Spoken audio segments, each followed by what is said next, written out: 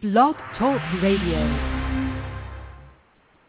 Hello, you're listening to the Clear Money Program's online radio show. I'm your host, Sarah Kurth, Community Relations Coordinator at Denver Community Credit Union.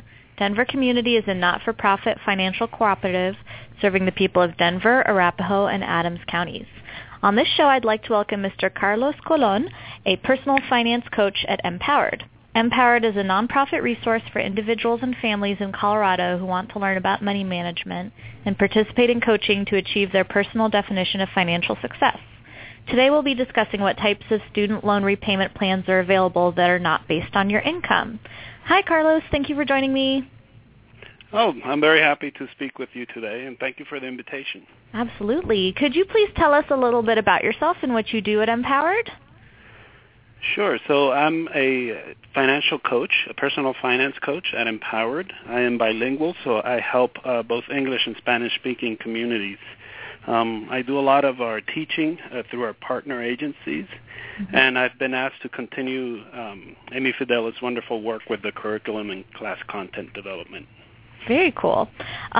So before we get started, for our listeners, please note that the repayment plans we will be talking about only apply to federal student loans, including PLUS loans. You should contact your private student loan servicer directly to discuss what repayment plans they have to offer.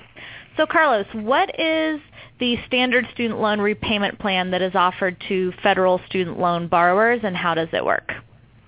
Well, standard repayment usually is calculated to 10 years, and it's based off of the total amount of the loan. Okay. And that's the automatic repayment that you would be placed under unless you select a different plan.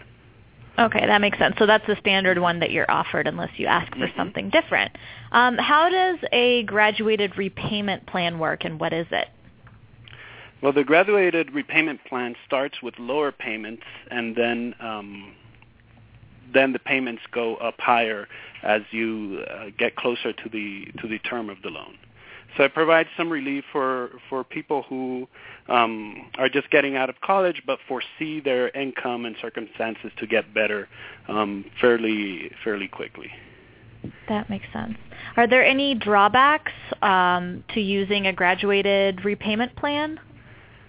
Well, the growth of the you have to plan it out and understand that the loan payments are going to grow, are going to get larger as time goes on. So you have to adjust your budget for that.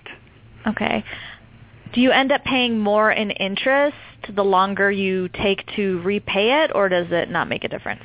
If you extend the amount of time that you're repaying your loans, yes. Okay. As far as extended repayment plans go, how do those work and what are the benefits?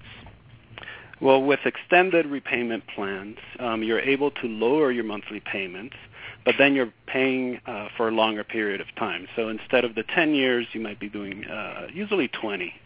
And then, of course, you're paying interest according to that as well. So it tends to be more expensive in the long term. Cool. Thank you so much for your time and expertise, Carlos. Could you please share your contact information so that listeners can reach you if they have any questions? Sure. So our phone number is 303-233-2773. And my email is carlos@empoweredcolorado.org. Great. Thank you again. Visit studentaid.ed.gov for more details about the student loan repayment plans that we discussed. Follow Denver Community on Twitter or Facebook for personal finance tips and community news. Our website is denvercommunity.coop/education. Thanks for listening.